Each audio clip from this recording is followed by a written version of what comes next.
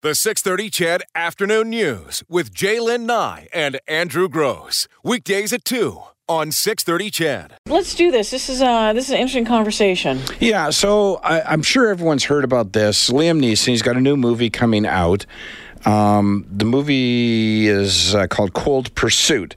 And I've not seen the trailers for it. I don't know, but I think the idea is sort of a vigilante kind of situation, and Liam Neeson does whatever Liam Neeson does. So, in every movie, he does the same thing, right? So. You know, he's a tough guy or whatever. So, in an interview, and it was promotional, I'm sure, for this movie, and maybe that's where. Well, I shouldn't even start making excuses for him. I'm not going to.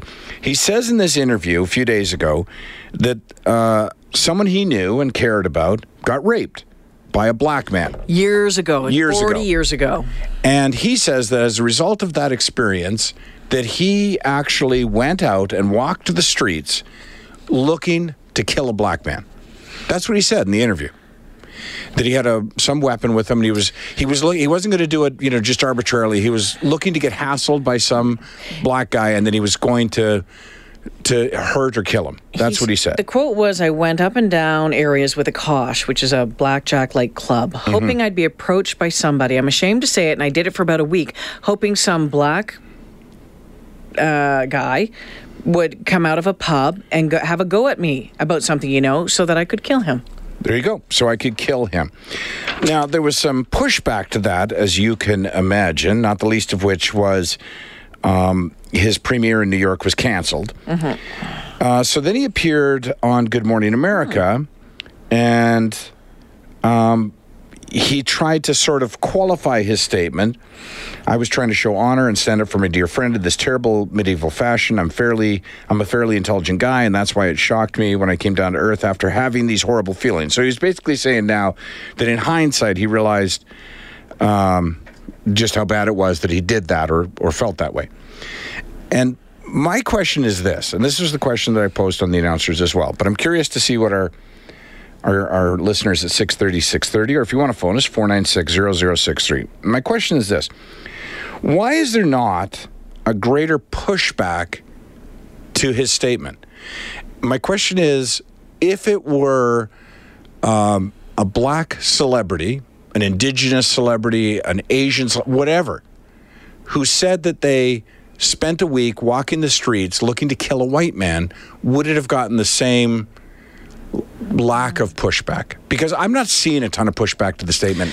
Well, there have been numerous newspaper articles about it, especially in England. There's been all sorts of opinion columns done on it. The Toronto Star did something on it today.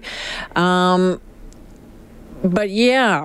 So this text, let's get to this. Liam said that he would have done the same if he was white. Well, it's still racist. There's a difference, That's what people are still saying. That would still be racist because you're targeting a race, right? A race. But here's the thing. There's one thing that if someone were to harm a family member of mine and you were to say, listen, you know what? It won't go to court. I'll kill the person. You're speaking of the specific person, and it really doesn't matter if they're white, black, green. It doesn't matter.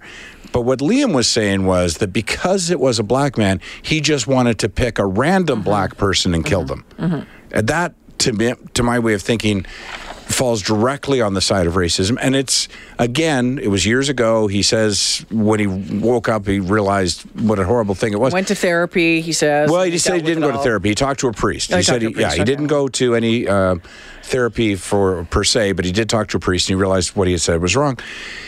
And I'm just not quite understanding why he's getting a pass on this. And I'm not looking to get people angry. I don't necessarily think he's getting a pass on it. I think that there is attention on it. It's going to be on the entertainment shows, all of that sort of stuff.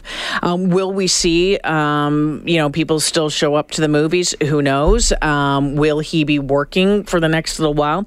I'm not sure. I mean, I think it's too soon to tell about that. I haven't heard of anyone calling for a boycott of the movie. No. I mean, as you say, and you're right, people are commenting on it. The media is writing about it.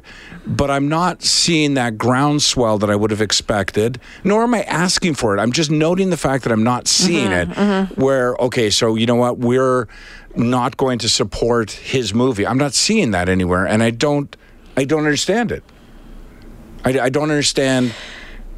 There seems to be a double standard at play here. And again, I'm not saying... What kind of double standard on what? If it were the other way around. Oh, I'm saying, okay. Yeah, that I think you would see an immediate reaction and a demand for a more formal apology. That if a black man said about all the white people... And a demand that he take his profit from the movie and support the NAACP or something. Like you would...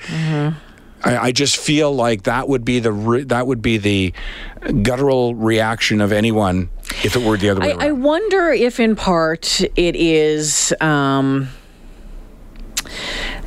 because he's a fairly, I would say innocuous. I like, okay, he may be A-list. I would say maybe more kind of B-list. He's been in a lot of movies, that sort of stuff. There's not a history there that we know of saying things like that, right. Or it's just so out of the blue. See, let me this text, and again, I believe it's a guy being honest. I don't know about you guys, but there has been a time in my life where I've had thoughts of killing someone if they ever wronged me in a certain way. I'm not going to read the rest of the text because the point is this.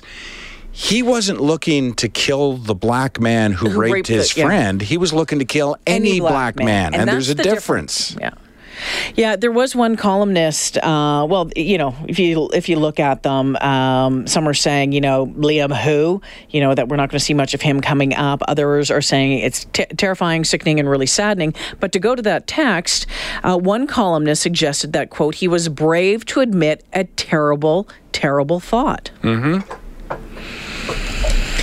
This one from the Daily Mirror. Liam Neeson gave one of the most explosive career-ending interviews I've ever heard. Career-ending interviews, yeah. Gary Young from The Guardian says we should at the very least admire Neeson for his candor. And others saying, it brings up the conversation about racism and where we've been and where we still are. This one from the Daily Mirror says, I don't think Liam Neeson is a racist. However, you could certainly make a case against him if you were so inclined. You could damn him to hell forever because he certainly committed a terrible sin by Hollywood standards. The ultimate sin, perhaps, the definitive transgression. When asked a question, he tried to tell the truth. Now, how long ago was this incident? Because 40 years ago. It was 40 years ago. 40 years ago. Okay.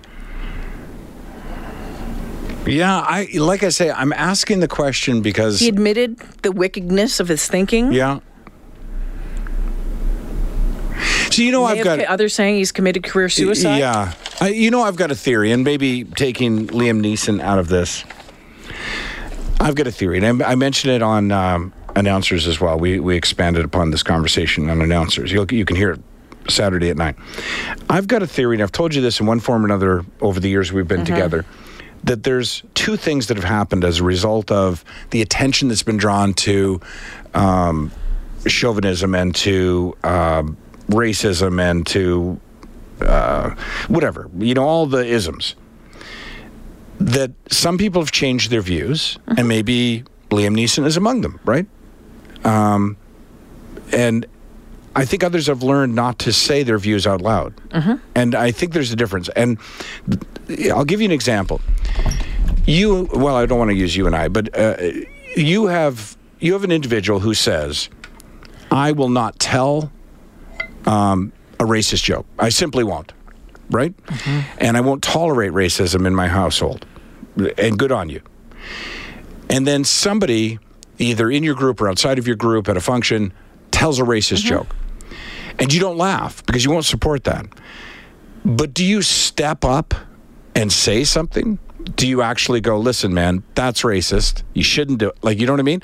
So there's sort of three levels. There's those who kind of hide their racism or whateverism. There's those who tolerate it. And then there's those who actually fight it.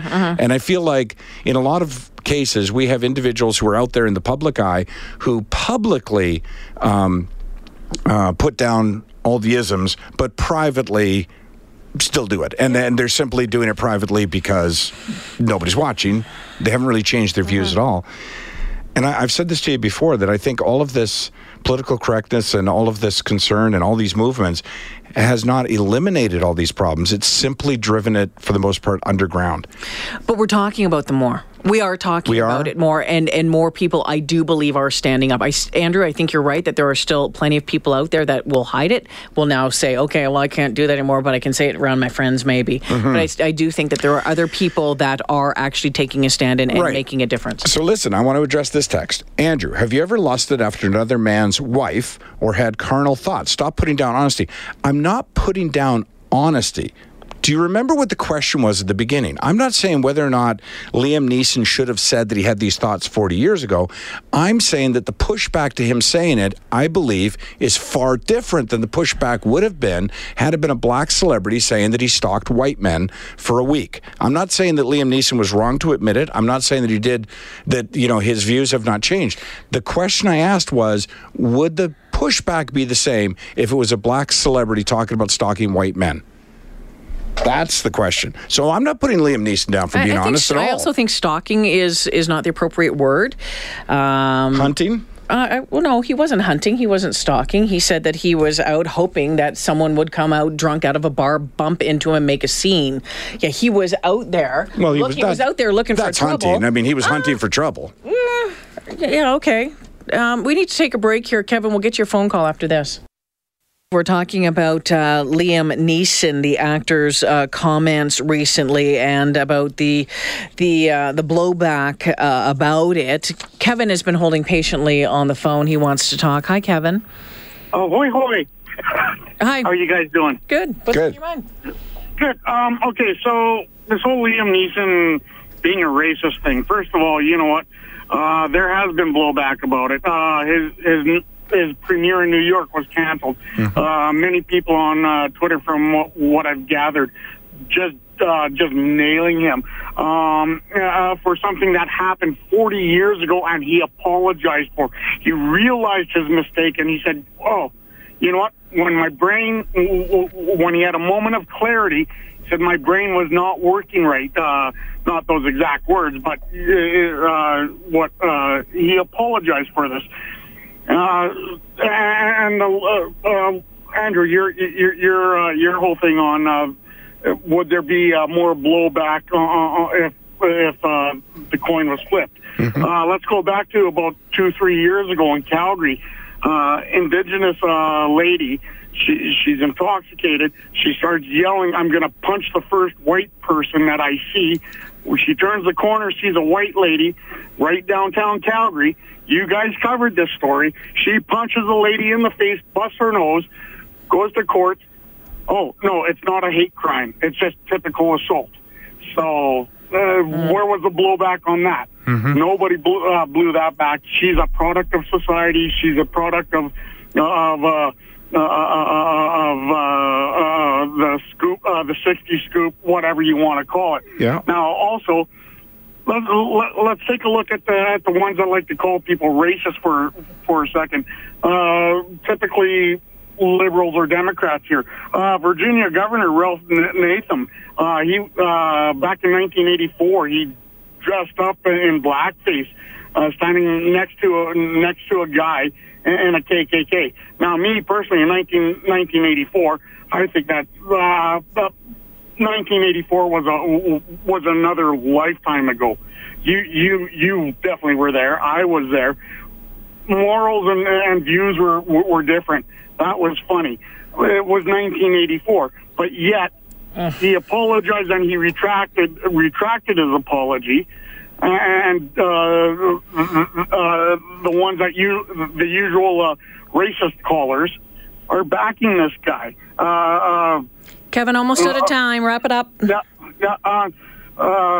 I mean, you say something when you're younger. You have beliefs when you're younger.